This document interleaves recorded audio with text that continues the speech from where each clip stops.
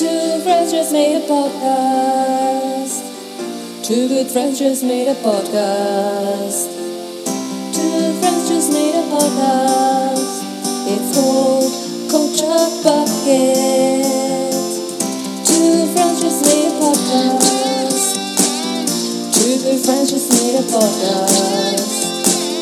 Two friends just made a podcast. Culture Bucket, Georgia and Alex. Hello all and welcome back to the universe's best, greatest, most favourite podcast, Culture Bucket, where two great, good best friends talk all things popular culture every single week. This week is a great episode. It's episode number 121. I hope you were with us last time for episode 120, the big celebration. It's all downhill from here, but we'll be with you. No. We'll stay with you. We're not going anywhere. So please do continue to download and listen and tell your friends about us and review us on everywhere you can, such as Spotify and YouTube and Apple Music and etc., Apple Podcasts even. Go and rate and review us and do all of those awesome, cool, good things and tell people about us. Find a link to our link tree in the show notes for this and every episode, with links to all our social media pages if you'd like to contact us and give us some lists of your own and tell us what you think about some of the stuff we've been talking about. And there's also a link there to buy us a coffee if you would like to support us any further. That would be appreciated as well. But today, episode 121 is a good one because we are excited to be talking about the second season of one of our favourite TV shows, one of our most beloved TV shows, and that show is, of course,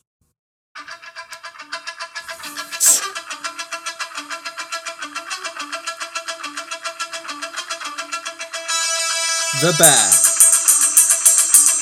The stressful and upsetting tale of Carmy and his attempt to run a restaurant in Chicago. Yes. Did you present us, I don't care George? about that anymore. We're past 120. If you don't know who we are by now, then get effed. I'm George. And with me is my host, Alex. Hi, Alex. Hi, George. To talk Hi, about everyone. The Bear. Alex, Yes. 30 seconds, no more than 30 seconds. What happened in God. season 1 of The Bear? Where are we as season 2 begins? People meet. Somebody dies. Kami's brother dies. He comes to save the restaurant. He meets the people that work in the restaurant, and there is a new person that joins, Sydney. They try to make this restaurant work. It's not really working. Tensions are high, but then, they start getting to know each other. And at the end, he finds money in tomato tins. Yes, he's wondering all throughout the season, why was his brother buying such small tins of tomatoes? It's cheaper to buy the big tins. It's because he was taking out the sauce and hiding money in there. Yes, and it's all set in the Beef, which is this restaurant. But as... go on. Not much outside. Not much happens outside. No, it's the pretty Beef. much all in the Beef. But as season 1 ends, the Beef shuts down and we get a sign telling us that coming soon, it's The Bear. The Bear. Yeah. The and Bear. we get a bit more backstory on that in this season, which I like. Yeah, this season is good because there's definitely episodes where we get to know the characters a bit better, singularly outside of the restaurant. Yeah, definitely. Which is really incredible because their stories are all really interesting and sad but great. So what did you so we'll talk about it more as we go through, but give me a headline view. Season 2, what did you think? Season 2, I can't believe they managed to make something that they managed to create a season that is as good, if not a little bit better than the first season. I didn't think that you could topple the first season, but the development of the characters and us getting to know them better and getting to know what their goals are, and also the evolution of characters in season 2 is incredible. And just season 2 is amazing. It's so good. The first episode, I was a little bit like, I was a bit skeptical. Is it going to be as good? And it starts very slowly, the second season. Yeah, I thought the first 2 or 3 episodes were a little bit samey. Yeah, but I think it needed that to then arrive to then become the crazy stuff that happens. Yeah, because it's a lot of setup, isn't it, later. for what's going to Yeah. happen. Yeah. So the overarching plot of season 2 is this attempt to open up as a fine dining restaurant, the Yeah. Bear, and to get all the staff and the building itself prepped and ready to make this transition Yeah. into a different kind of restaurant. And yeah, it starts off feeling like it's going to be very clinically just about that process of building the restaurant Yes. into where it needs to be. Mm-hmm. But then at a certain point in the season, and it happens early on, I think episode 2 is almost Sydney's episode, but you don't realise it when you watch it. But then over the course of the season, a lot of the characters kind of get their own episode with some character development and growth for them. In a way that almost feels like, because Sydney gets this focus at the start of the season, in the second half of the season, especially like episode 6 that she doesn't appear in at all, Sydney almost takes a bit of a backseat until she comes back in the last couple. It's an interesting structure to the season, but I'm with you. I thought that it was amazing. I really loved season 2 of The Bear. I think it's almost a shame that Disney released it all in one go, because some of the episodes really feel like they need time to breathe, and if it had come out like one a week, some of the episodes I think would have probably benefited from that, and maybe the season as a whole. But overall, pretty awesome. So we've got all our returning characters coming back to say hello again. Of course, Carmy, played by Jeremy Allen White, who is absolutely wonderful. He previously had spent like a decade or over a decade starring in Shameless, which I've never watched, so I'd never really seen him in anything before, but he continues to just be fantastic in this. Ebon Moss-Bachrach as Richie. Amazing. I thought you were making like a disgusted noise then. I was gonna. No, because I told you from last season that I had a soft spot for Richie because I felt his anger was more. He's such a complex character, and in this season he just proves himself to be an incredible character. Even at the beginning, you texted me saying I hated him from the first 2 episodes. I felt sorry for him the first 2 episodes because I think he could do so much more. I definitely hated him in the first couple of episodes of this season, but when he gets his time to shine later on in the series, it's one of the most. I cried. I cried because they've put that work in. They've put that real character work into getting you to understand Richie, and then when he does have wins and achieves things and changes, like genuinely changes as a person, it just means so much. It's one of the big kind of reasons why this show is so good. Ayo Edebiri as Sydney. Yes. She was great in season 1. She continues to be great in season 2. I think maybe of the core characters, the least served in this season. What do you mean? I just feel like she has like one drama in this series, and it's that her dad doesn't fully believe in her ambition. Her other big drama is more linked to Carmy's journey and her kind of needing him and him not being there as much for her. It's less about her, that bit. It's more about Carmy and what it the places it leads him to. And I just felt like Ayo Edebiri is so good, and I loved her so much in season 1. She sort of plays the same note quite a lot in this season, especially after early on she has a couple of really big focuses, and then kind of she pops up in episodes to kind of complain that Carmy's not doing enough and not pulling his weight. And I just feel like it's okay, but season 3 is hopefully coming, and I hope that we get more time with Sydney. Like, I feel the same for both Carmy and Sydney. Like, in this, they're so focused on Sydney's focused on her Michelin star and Carmy's focused on proving something, which we're still not really sure what it is. I feel like they are the ones that have made the less evolution as characters, and they stayed pretty much the same.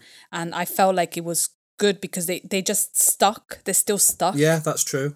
And they've been stuck the entire season. Whilst Carmy had a little bit of a output of this with his new love interest, Claire. I feel like there's, by the end of this season 2, Carmy and Sydney are the same. They haven't been able to. This restaurant has not made them better No. or worse, No. or they're just back in. So I don't know. I don't know if it's a way to kind of then develop those characters in a different way, or We'll see. I don't know. We'll see what happens with season Yeah. 2. I'm not saying it's not like a big critique. I just I really like Ayo Dabiri, and yeah. I want more Ayo Dabiri always. Absolutely. That I love when she goes, I think it's episode 2, when she goes to all those restaurants and she tries all the food. real restaurants, real Yes, chefs. which I saved. I have them. So if I ever go to Chicago, I'm going to go and eat them. So cool. And it also, Yeah. I think it's the episode that takes a bit of time to almost honour the restaurants that we lost Yes. through COVID in Chicago. Yes. Like, it really Yeah. cares about where it's set, this show. And I think that's another Yeah. big kind of bonus to it. Okay, Lionel Boyce plays Marcus, returning, the pastry chef. We will talk more about Marcus when we go episode Yes. specific, because he gets almost a full episode to himself, and it is Yes. I like love a that warm episode. loaf of bread to the soul. Oh, It is Such wonderful. a good episode. Lisa Colon-Zayas as Tina. Amazing. Her journey in this season is great. Yeah. She's in the background a little bit more than some of the other characters, but again, like the moment when Sid asks her to be the sous chef is Yeah. Ah, amazing. Like Yeah. and that, like, I don't know if I've ever seen Lisa Colon-Zayas in anything else before, but like the way her internal emotions play out on her face without the need for, like, she's a master. She's Yeah. so good. Abby Elliott plays Sugar, yes. Carmi's sister and Michael's sister. Yeah. She was like a pretty small role in season 1. Yeah. Is much more in season 2, a main character throughout season 2, And she becomes the mum. yeah, she Don't becomes tell Mum. pregnant, and you learn throughout. I think you learn stuff in season 2 that makes you realise how daunting the thought of being a mother must Yeah. be to her. We'll Yeah. talk more about that later. I'm so happy that she has a bigger role in this season, because Yeah. she's really, She's really good. She's a good. really warm presence. She's really funny when she needs to be. Yeah. And getting a bit more of Carmi's family and seeing how the interplay there and the dynamics work there is really good. And her relationship with Sydney is great. When Sydney makes her an omelette, it's just Yes.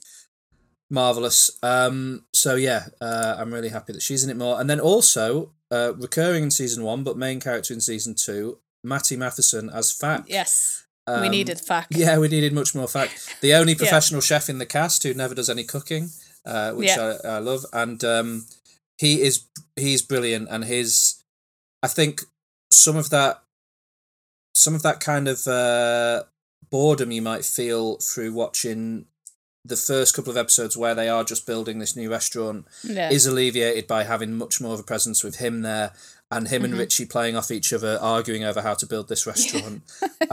So funny. Is really funny. And then Yeah. again, there's a flashback episode we'll talk about more later, but him and his brother in that episode are bizarre.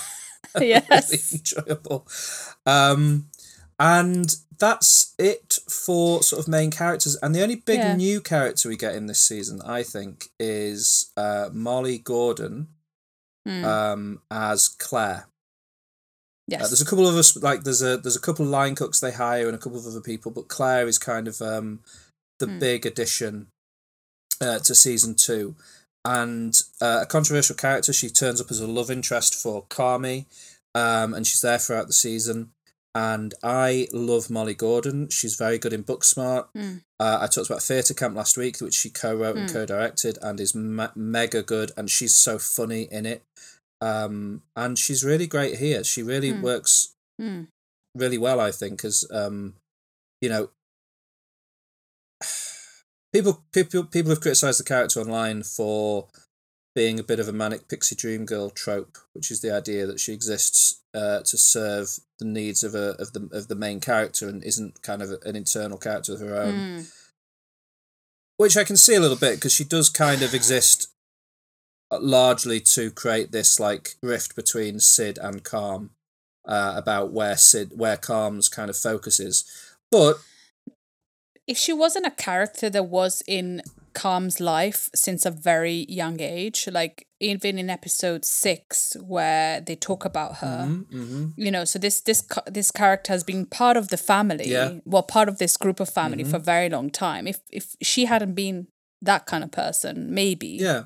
But I don't think she's there to serve Kami. I think she's there because she likes Kami. She genuinely likes him. Yeah, and I'd happily, as a criticism, give us more of her life in season 3. Then I'd happily see that. Yeah. Because I think Molly Gordon is such a warm presence on screen that.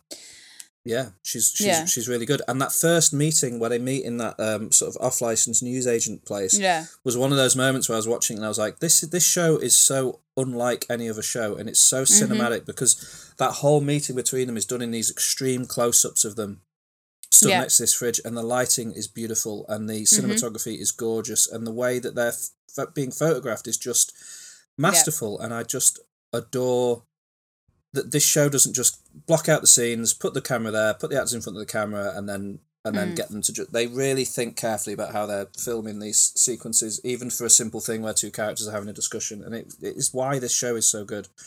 So yeah, Claire is great.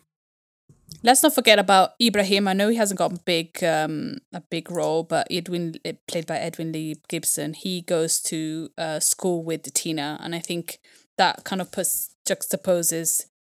He goes to culinary school with Tina, and I think he's really good at showing like he's this, elder, like advanced with age guy. And in the culinary school, the chef goes, "Oh, have you found your PDF?" And he just says where they can find their lessons, which would be in a Zoom, in a PDF, and you can see how difficult it might be for somebody that doesn't trust themselves and is a bit older to not being able to really change because it's complicated and scary. And I found that moment like, oh my God, I wonder, like, and Ibrahim then leaves the culinary school because he can't cope. And kind of him and Tina started the same, but Tina elevated herself by trying, and Ibrahim just couldn't do it. In a way, it's kind of like a good, like, and it showed how their friendship, how important their friendship was, which you didn't really see it in season 1. Yeah, that's true. Like she goes, I've never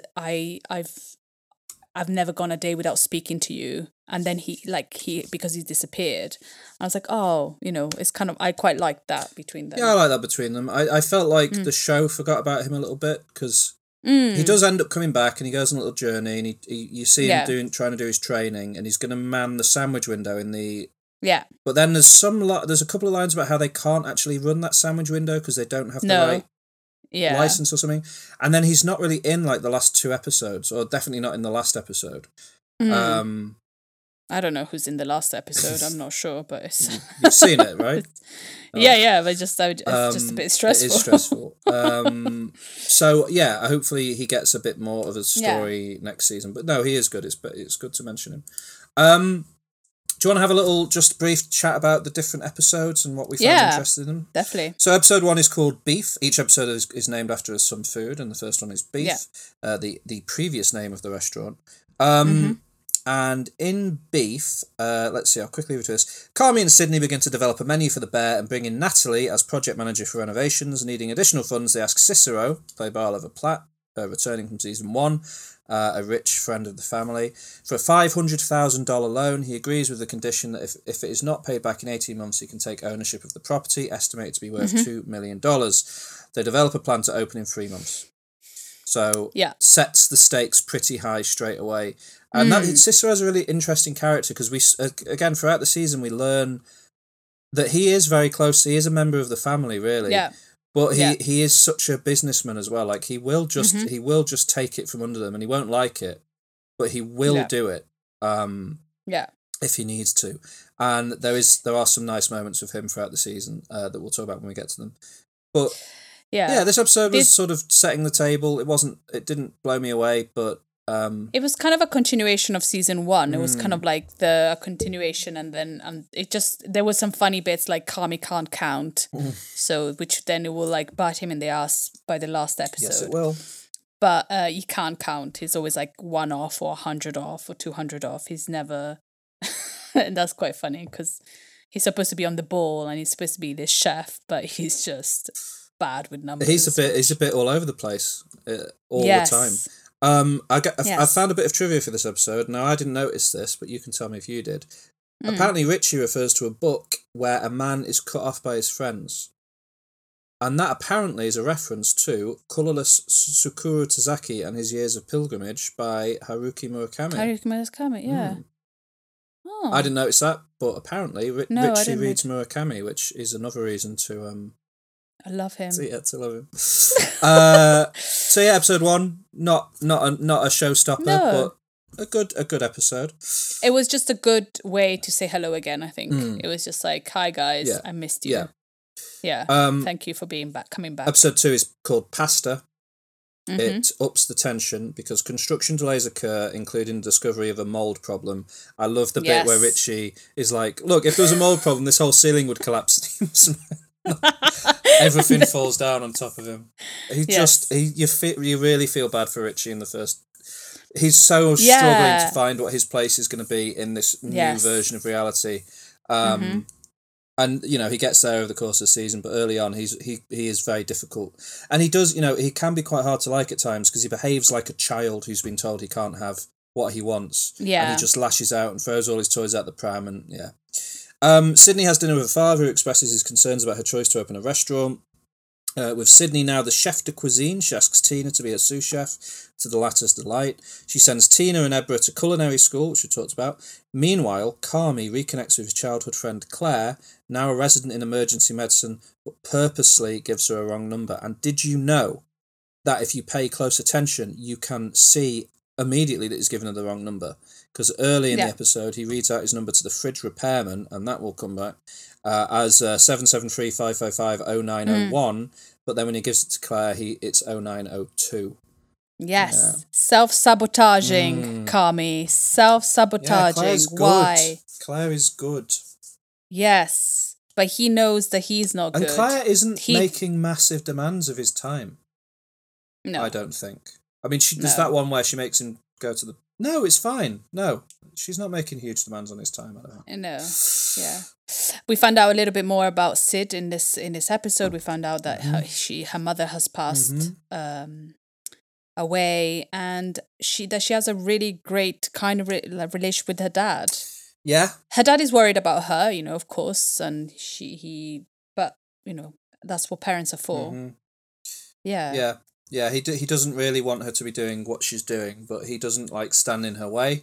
He just makes because also she's a nervous person. Like she gets like the stress gets to her, as we can see in the last episode. I think that was a pretty well, you know, good acting. Yeah, definitely. Again, episode 2, a bit of a continuation of episode 1. I think the most important thing it's doing is introducing Claire, who will go on to be a pretty important character throughout the rest of the season. But yeah, good episode. Yes, and you know, you can see that Kami still can't feel anything really. Like he's just a bit, yeah. But we get into episode 3, and this is probably the biggest Sydney-centric episode. It's called Sunday. We've got Kami continues to attend Al-Anon meetings where he discusses his struggle to find time for leisure and enjoyment, setting up the problem between him and Claire there. He and Sydney prepare their menu but realise they have to get out of their routine and sample food at other restaurants. It's really funny, those scenes where they're trying different dishes and they look amazing and they're putting all this effort in, and then they taste it and they're like, oh God, no, awful. Yeah. Terrible. Yeah. What are we doing? Yes. So they too much salt. Yeah, exactly. So they need to go to these other restaurants and sample this other food. But Kami spends time with Claire instead of going with Sydney. So she goes to restaurants around the city to sample dishes. Gathering inspiration, she also receives feedback from a former colleague who stresses the importance of having a business partner she can trust. Sydney returns to the bar and becomes upset when she discovers Kami has been making decisions without consulting her. This was a good episode. Yeah. I loved the food in it. There was lots of focus on the food. Lots of focus on the food and lots of focus on real places in Chicago, which is nice. That Sydney goes and visits. And is it this episode where Sydney tries to poach some workers from the back of a restaurant? Yes. Very funny moment. Yeah. And she eats this banana split, which I think that's why they call it sundae, but they probably call it banana sundae. And I've always, you know me and banana desserts. You remember in Japan, I used to be so weird about those bananas on sticks. But that banana sundae looked incredible. Yeah, man. It looks so good. The banana sundae. Yes, that's a good episode. It is. I liked it. But it's followed by episode 4, Honeydew, which I think is the first, like, big gangbusters memorable episode of season 2. Mm-hmm. The first one that feels different from season 1. Yeah. In episode 4, 2 months before the planned opening, Carmy learns from Natalie that she's pregnant. Richie, in fact, continues to lead construction efforts while Sydney begins screening new employees. Meanwhile, and here's our focus for the episode, Marcus is tasked with developing 3 unique desserts for the bear. He temporarily leaves his terminally ill mother to travel to Copenhagen to learn from Luca, a skilled pastry chef. And the two quickly form a kinship. Luca, by the way, played by Will Poulter in the first of the really big, massive guest roles that will come thick and fast. Will Poulter's so good in this episode. So good. Luca recounts being humbled about his level of talent after working with a more skilled chef, implied to be and later confirmed to be Carmy, and how he has since found a better balance between honing his craft and appreciating life outside the kitchen. Marcus is inspired by the experience while growing feelings for Sydney. Growing.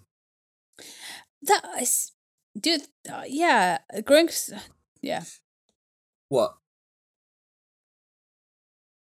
I didn't think about the growing feelings for Sydney in this episode. Like, she says, "I miss you," and I think it's kind of like a friendship thing. But then I don't know. I didn't find that. Of course, later we see. I definitely found it in this episode, but more from his side than her side.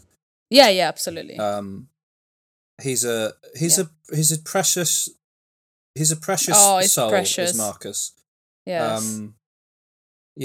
This episode is really brilliant. I really love it. I love the scenes of him on that. He's living on that boat. He's been told he has to feed the cat, but he never sees the cat. And there's a great bit in a later episode that's a flashback where Carmy's just come back from Copenhagen, and Carmy mentions that he's been feeding an invisible cat, and just the world feels so complete, which I really love. Those scenes that are just Will Poulter and Marcus talking, Luca and Marcus talking about their lives and stuff in the kitchen, and making food are just really beautifully shot and written and acted and performed, and it's good. And you have a feeling before that the Luca is going to be really hard on Marcus, but he's not, and he's really good to Marcus, and you feel they could go either way. The Luca is just going to be like, "No, Marcus, you suck," and like chefs, but instead he's really great with him, and I really like that. It was unexpected for me for Luca to be nice to him. But the bear ends up taking that direction more often than not. I feel like it ends up being about people supporting each other more than it is about people tearing each other down. But that's not necessarily the experiences that Carmy has had in the past, as we see from what he used to work with. But Honeydew is a really brilliant episode. Oh, it's wonderful. It's a. I want to go to Copenhagen now. Yeah, it would definitely makes you want to go to Copenhagen. Yeah. And we'll get at least 1 or 2 more episodes like it over the rest of the season. But episode 5 returns to what we're a bit more used to. It's called Pop. And this one really focuses on Carmy and Claire. Sydney continues developing the menu with help from Tina, who is thriving in culinary school, although Tina is troubled when Ebra stops attending. Natalie convinces Cicero to expedite permit applications. Claire accompanies Carmy to drop off. By the way, that's a lot of stuff that I struggle to pay too much attention to. There's a lot of discussion of permits and licenses and things like that, and it all just goes over your head a little bit. But which is crazy though. Just to open a restaurant, you need all of this. Is like, how can anybody just open a restaurant? You can't. It seems impossible. Impossible and stressful. Yep. Claire accompanies Carmy to drop off a liquor license application where the pair bond. She convinces him to accompany her to a party where Carmy realises Claire represents the release and enjoyment he has been searching for. I don't know if he thinks that in his head, but that's what someone's written here. Yeah. After the party, Carmy takes Claire to see the restaurant, walking in on an argument about Richie stealing electricity from a neighbouring building. I can't remember what he calls it, but it's very not good. Oh, it's called it's something that is not very good. It's very anti-Semitic. Yeah. When the restaurant clears, Carmy and Claire share their first kiss. Yes, what did you think of this episode? It kind of has.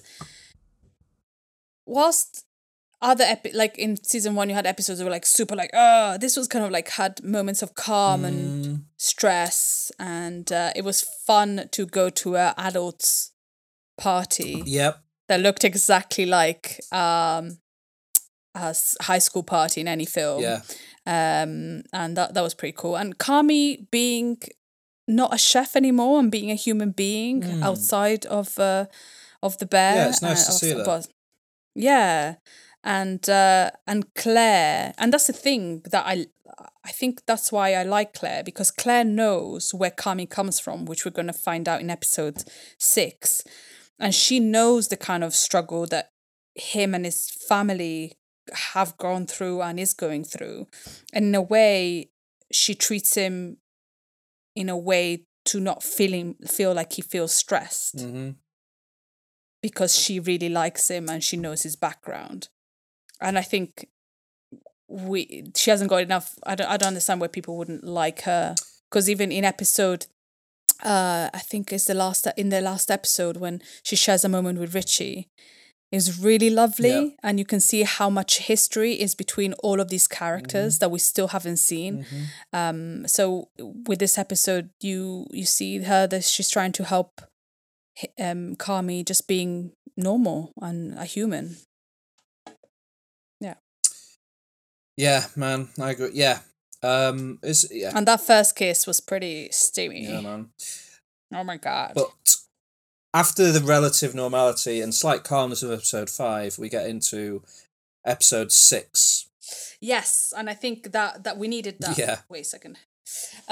We needed that calm episode to then enter the palpitation land of episode 6. Episode 6 is long. It's over an hour long, this episode. I was like, when is this episode going to finish? I need it to finish. I can't handle this anymore. Yeah, I'll read out the plot and then we can talk about it. This is a big episode. So, approximately 5 years before the bear is set to open. I love the way it does that. It just says 5 years before opening. It sets everything in relation to when the bear is going to open, which is important, I think. Kami returns from Copenhagen to spend Christmas with his family and friends. Michael and Kami warn Natalie not to ask their alcoholic and volatile mother, Donna, about her mental state. Donna drunkenly prepares a meal based on the Feast of the Seven Fishes. Had you heard of the Feast of the Seven Fishes before? It's an Italian-American tradition, apparently. Yeah. I don't know what it is. Yeah, no. Richie asks Cicero for a job, which Cicero later grants him. Kami's cousin Michelle encourages him to stay with her in New York to pursue his career, noticing how the dysfunction in his family weighs on him. As they await dinner, the group debates the origin of the Seven Fishes tradition. Lee, Donna's on and off boyfriend, whom Michael resents, offers his interpretation, but an intoxicated Michael repeatedly throws forks at him.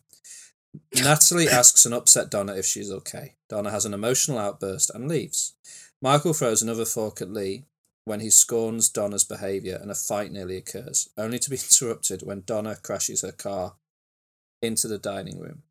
Oh my god. Quite the way to end an episode of television. So, a couple of things.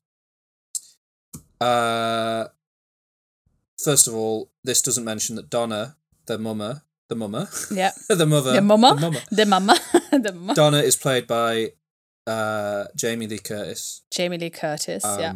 Wow. Yes. Lee is played by Bob Odenkirk. Yes. Never hated Bob Odenkirk ever like this in my life. Michelle, Kami's cousin, is played by Sarah Paulson. Yes. Her husband, whose character's name is forgotten, is played by John Mulaney, who almost feels like he was allowed to improvise his dialogue in this episode. He is hysterically funny every time he's on screen.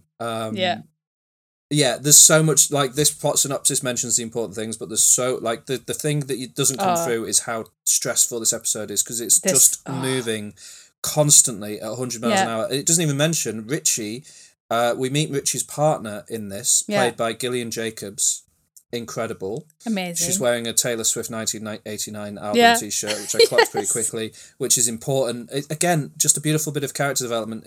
Sets up something quite important for a later episode. Incredible. Like, truly an amazing hour of television, hour and a bit of television. There's too much to describe. I love Fak and his brother in this episode as they're attempting to get first Cicero to invest in their idea to buy baseball cards on eBay. and sell them Yes. for profit. As Cicero refuses to invest, but then John Mulaney, there's a great sequence where they explain it to John Mulaney, and John Mulaney's Yeah. like, I know this isn't going to work, but I'm going to give you the money because you are such good value every year. Yeah. Every year you could. Yeah. Yeah. And a pretty phenomenal. It's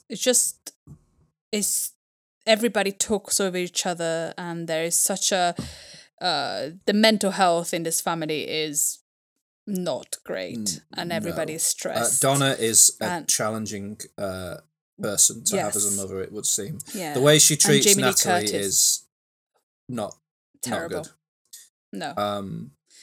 And Jamie Lee Curtis does an incredible job of this role. She's incredible. Like, Yeah, she's an Oscar winner for a reason. yeah. And it's just, this episode just shows you how the worst family meal that you could possibly have. Mhm. Plus, with mental health issues, Italian plus mental health issue family meal you can possibly have. Because, it just reminded me of like Christmases in my house where all the family was here and it was mental. And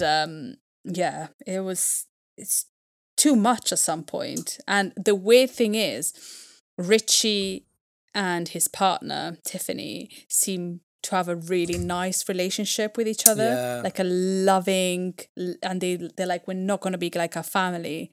But then you know that they're going to divorce. It's heartbreaking. And it's really heartbreaking. And you see Kami's brother just...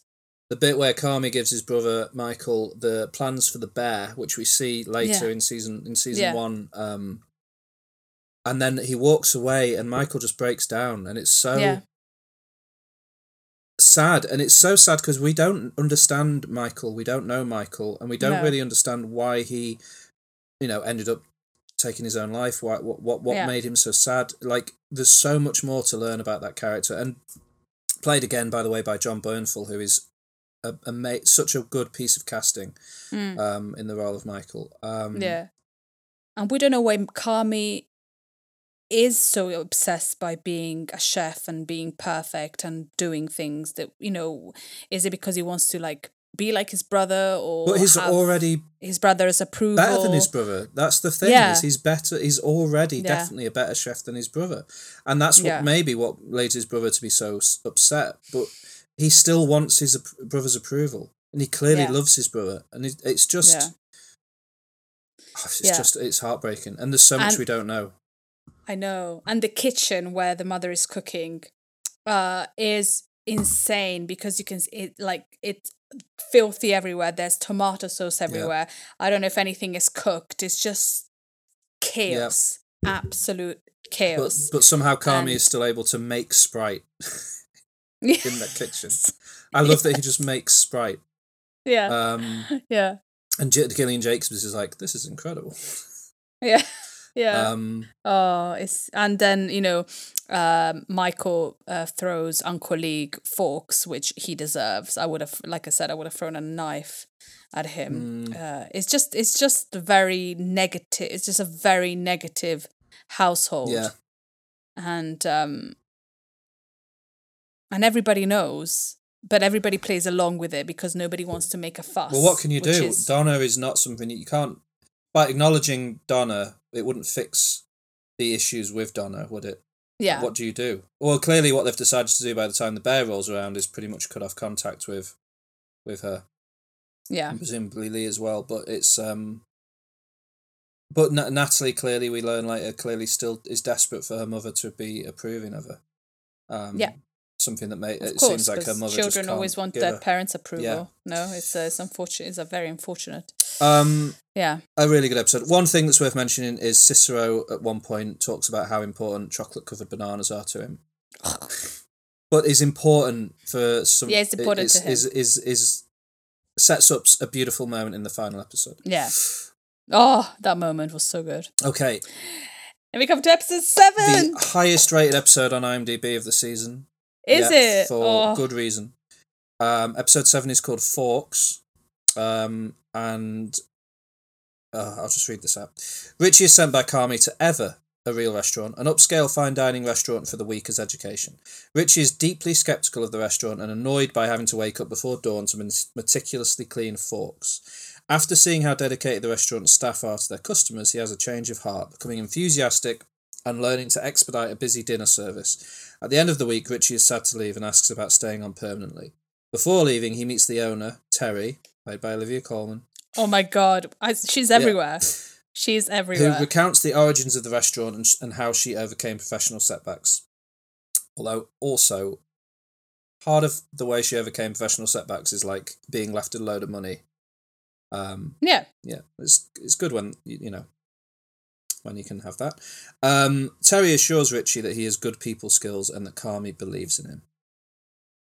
This synopsis does not give credit. No, it's not good enough for this episode. There's a character in this episode. Hang on.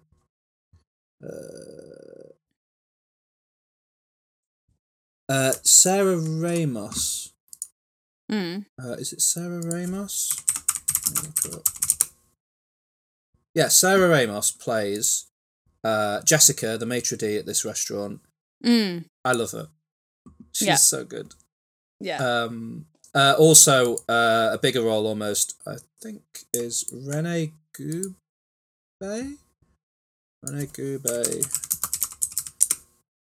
Yeah, Renee Goubet plays the general manager who kind of shepherds Richie through the episode and takes him on this journey, and he's really good as well. This is a bit like the Honeydew episode with Marcus. This episode really big time focuses on Richie. Yeah, and whilst Marcus knows that the opportunity to work in Copenhagen is great for him to learn, Richie thinks that Carmy sent him to this restaurant to get rid of him because he doesn't want Richie around. Yeah, he wants Richie to see how difficult it's going to be and leave. Yeah. And so, but then you go like, come on, Richie, it's a great opportunity, but he's still fighting against the fact that he feels useless. But I think what turns him on it is when he attends that meeting where they're discussing the plan for that evening's seating, and especially when they talk about the teachers who have been saving up for years to go and have always wanted to eat at a Michelin-starred restaurant. Yeah. And they say, we're not going to charge them for this meal. It's it's going to be on the house. And I think you can see from that moment, Richie, and the other things they're talking about, Richie starts to see how important it is to these people that they give their customers the most incredible evening that they've ever had, kind of thing. And that's why they demand so much of each other. And it's a beautiful... I don't think it's a healthy working environment, to be clear. Anyway, you see from this meeting that Richie is like starting to be turned around, and then he is allowed to assist in that evening's seating, and he gets into it, and you see him growing and changing and coming to terms with it. And there's that brilliant bit where he hears about this table that have complained that they've come to Chicago and not had the opportunity to have deep dish pizza. And they send him to go and get a deep dish pizza, and they plate up this pizza in the style of the restaurant, and he asks if he can deliver it to the table. Yeah. And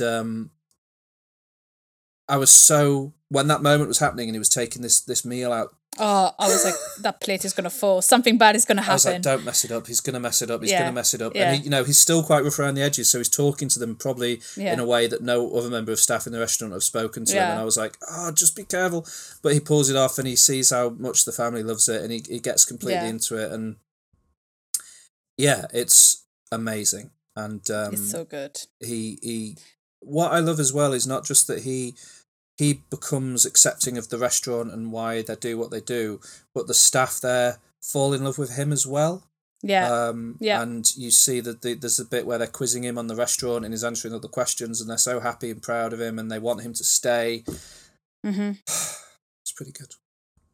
And then there's, again, Taylor Swift this summer has just had to be in the best TV shows, and there's a beautiful scene where Richie's really proud of himself and he's just singing Love Story. Yeah.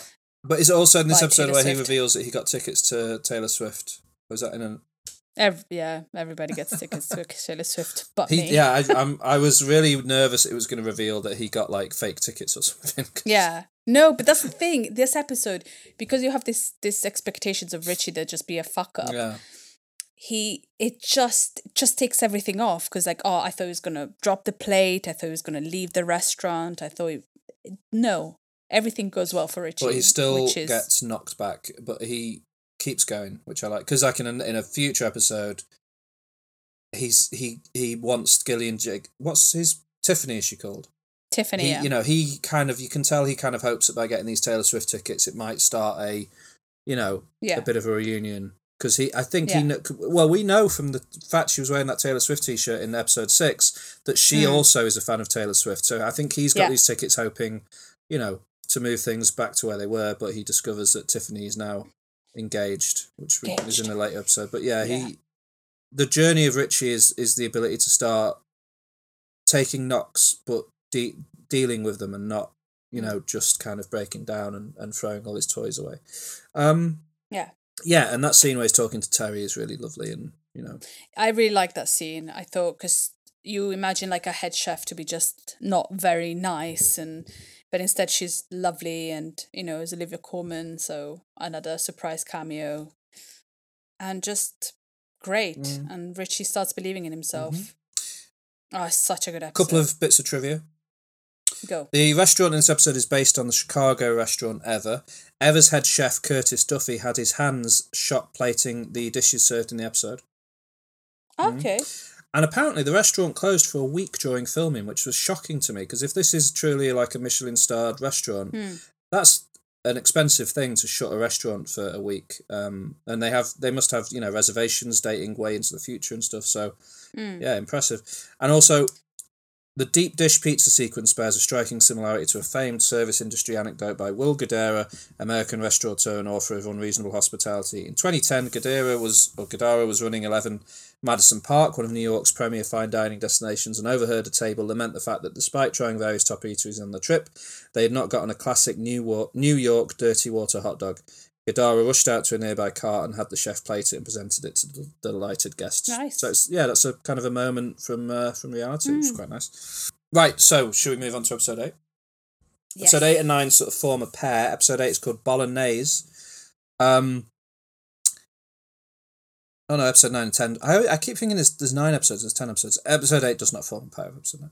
Anyway, episode 8 is called Bolognese. 10 days before opening, so we're getting pretty close. Carmy and Sydney are panicking over their inability to pass the fire suppression test. Ebba returns, reconciles with Tina and agrees to take over the restaurant takeout sandwich window, which we discussed earlier. Richie returns with a newfound sense of purpose, and Marcus returns from Copenhagen with a new dessert menu. Richie apologises to Natalie for the way he has treated her, a lovely scene. Yes, so lovely. Yeah, and they begin interviewing front of house candidates. Is it in this episode as the scene where he's moved the fork and he won't hire that person because they didn't move the fork, and he's like, I would just be staring at that fork, I would have to check. He's really he's found his, and he's wearing a suit now. He's always wearing a suit. Pretty good in a suit as well. And everybody goes, "You're wearing a suit." It's like, that's me now. I love that he's not embarrassed or ashamed about change either. Like he's changed, and he's not nervous or ashamed to show his new change to the rest of them, which is great. Sydney begins to see Claire as a threat to Carmy's focus. Fack realises that Michael disabled the fire suppression system when he tried to commit insurance fraud by burning down the restaurant. Fack fixes it in time for the test and they pass, allowing the restaurant to open. Carmy, realising he loves Claire, makes her dinner. A good episode. Yes. Sort of, again, setting stuff up for the end of the series. But it is nice to see these changes and live in these kind of, see these characters having moved forward a little bit and be a bit ready to get going. And there's a lovely bit at the start where Richie enters the restaurant in his suit, and then him and Carmy quote the Blues Brothers, which I'm a big fan of. Yes. Yeah, that's about it, really. It's a good episode, though. Enjoyed it. Yeah, it's a good episode. Yeah. I enjoy the fact that, Richie didn't go back to being himself, his old self, but a new Richie, improved. They're happy to move things forwards in this show, which I like. Yes. Episode 9 is called Omelette. Yes. The bear is set for its soft opening for family and friends only. Sydney feels pressured to impress her father. Carmi begins to second-guess the plans and forgets to have the handle of the walk-in refrigerator replaced. That will be a problem later. Natalie informs Carmi that she's invited their mother. Bad idea. Richie and Natalie see the restaurant is fully booked for 2 weeks but need to increase reservations to stay profitable. They really drive home how difficult it is to run a restaurant in this show. The idea that you can be fully booked for 2 weeks but still be like, we're going to fail. This is not going to work. Yeah. That's the thing. It's quite realistic, isn't it? Because they don't know. No, exactly. Cicero delivers the official business license to Carmi. Carmi apologises to Sydney for his lack of focus and gives her a custom chef's coat. A very beautiful moment. Where they fix a table. Yes, I sent you a picture of that saying, I think those are definitely, like, they've got a nice friendship. They do, I love it. And with the team prepared and the restaurant ready to launch, Richie opens the Bear for business. Is this the episode where Marcus also asks Sydney to go out for... Was it episode 9? I think that's the next episode. This is episode 9 that we're talking about. Yeah, it's episode 9 or 10. Where I think it's 10, because isn't it in the middle of service? Or does... Yeah, maybe. I think it was before this one, because this episode, Omelette, ends at the end, just before they open. Yeah. So I wonder if he says something just before they open. But yeah, so Marcus says something to Sydney and Sydney freaks out. Yeah, Sydney can't handle... Sydney can't handle much, can she? She's very on edge. That's what I was thinking. What was throughout the season, I was thinking, this menu is creating so much stress for both of them. Why do they not make something simpler? You know, it doesn't have to be all of this elaborate stuff. You know, they left the Michelin restaurant life to make something more them. So I was wondering if their menu was a little bit too complicated. I don't know.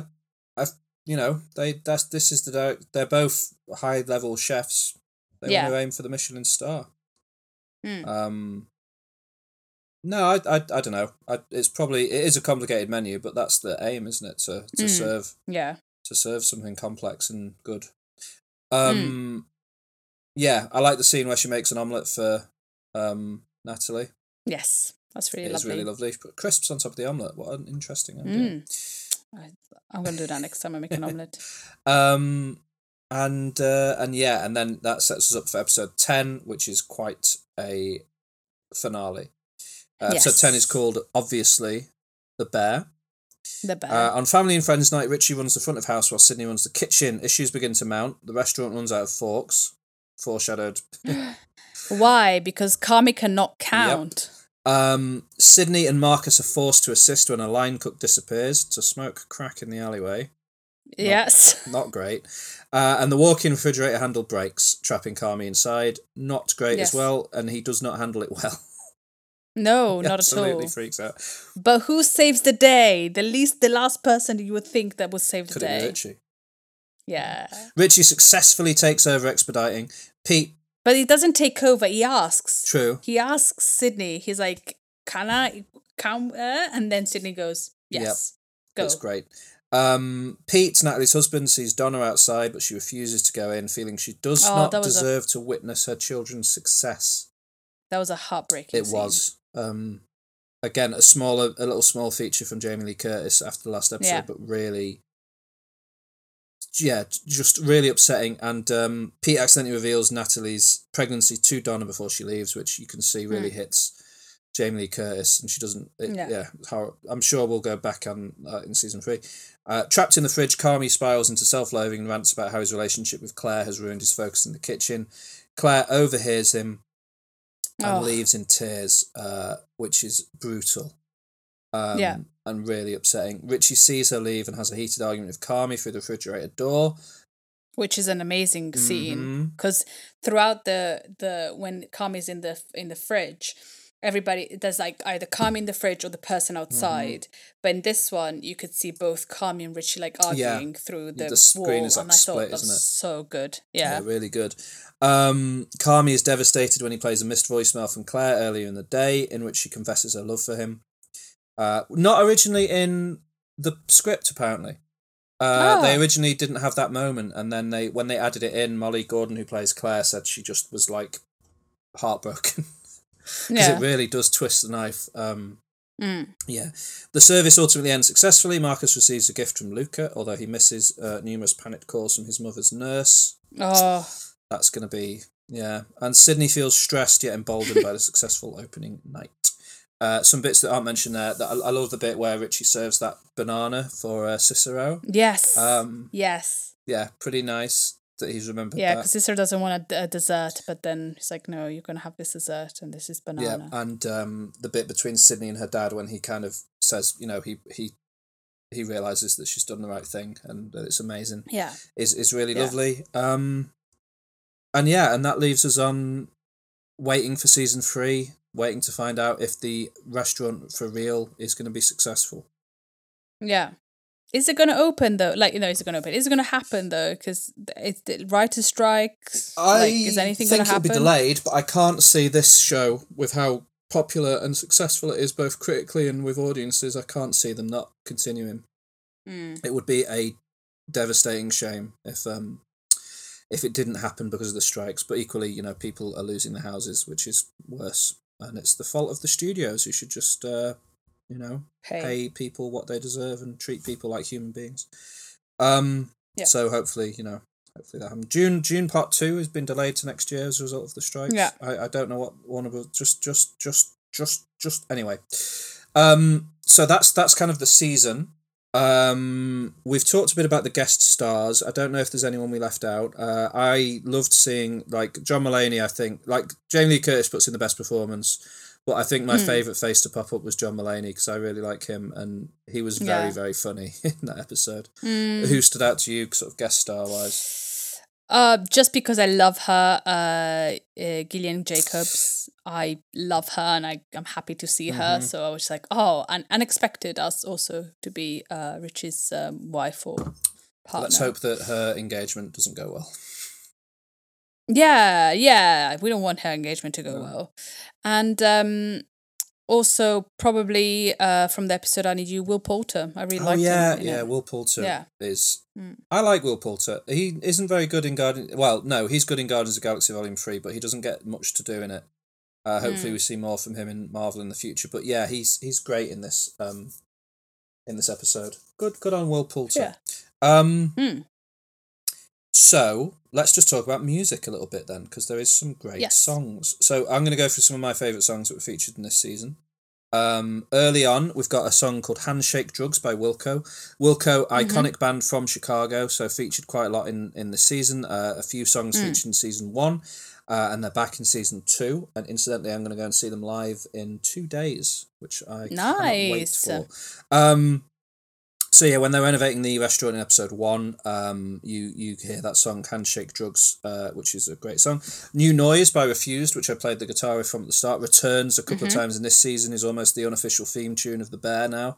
Every time something is every time they're gearing up to do something big, that guitar riff tends to come in. It's pretty good. So here, it plays when they all return to the restaurant in episode 1. Sugar, Carmy and Sydney all return to the restaurant and agree that the bear has to be ready to open in 3 months. New Noise plays. It plays over the credits, and then it plays again when the kitchen prepares the meat for opening in episode 9.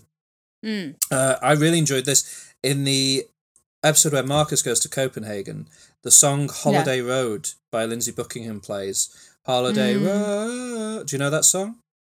No. So that song is the theme tune to the movie National Lampoon's Vacation with Chevy Chase. Okay. And it's, I don't know, quite funny that they brought it in here to soundtrack Marcus going abroad. I really enjoyed that. There's a couple of songs by iconic punk band The Replacements featured in this. Bastards of Young, which is a great tune, is played when they're trying to time out they're trying to get the 5 seconds between the different stations. And then when Carmy and Claire finally kiss, they play Can't Hardly Wait, which is another great Replacements tune. I got really confused at the end of episode 6 because over the credits there's a Weezer song playing. And I recognised Rivers Cuomo's voice immediately, of course, but didn't know the song. And it's their cover of the Christmas song, which isn't one I've really listened to before and is an odd choice, but I love it. One that you will agree is great, Taylor Swift's love story in No, episode sorry, 7. best scene. Yep. One of the best Richie scenes driving ever. along, singing it as loud as he can because he's had Yeah. a win and a success and he's happy. Yeah. And it obviously reminds him of his family. Yeah. Beautiful. And then, the song plays over the closing credits. That is Yeah. Rich's episode. There's a 9 Inch Nails song featured at the start of episode... I think it's episode 9.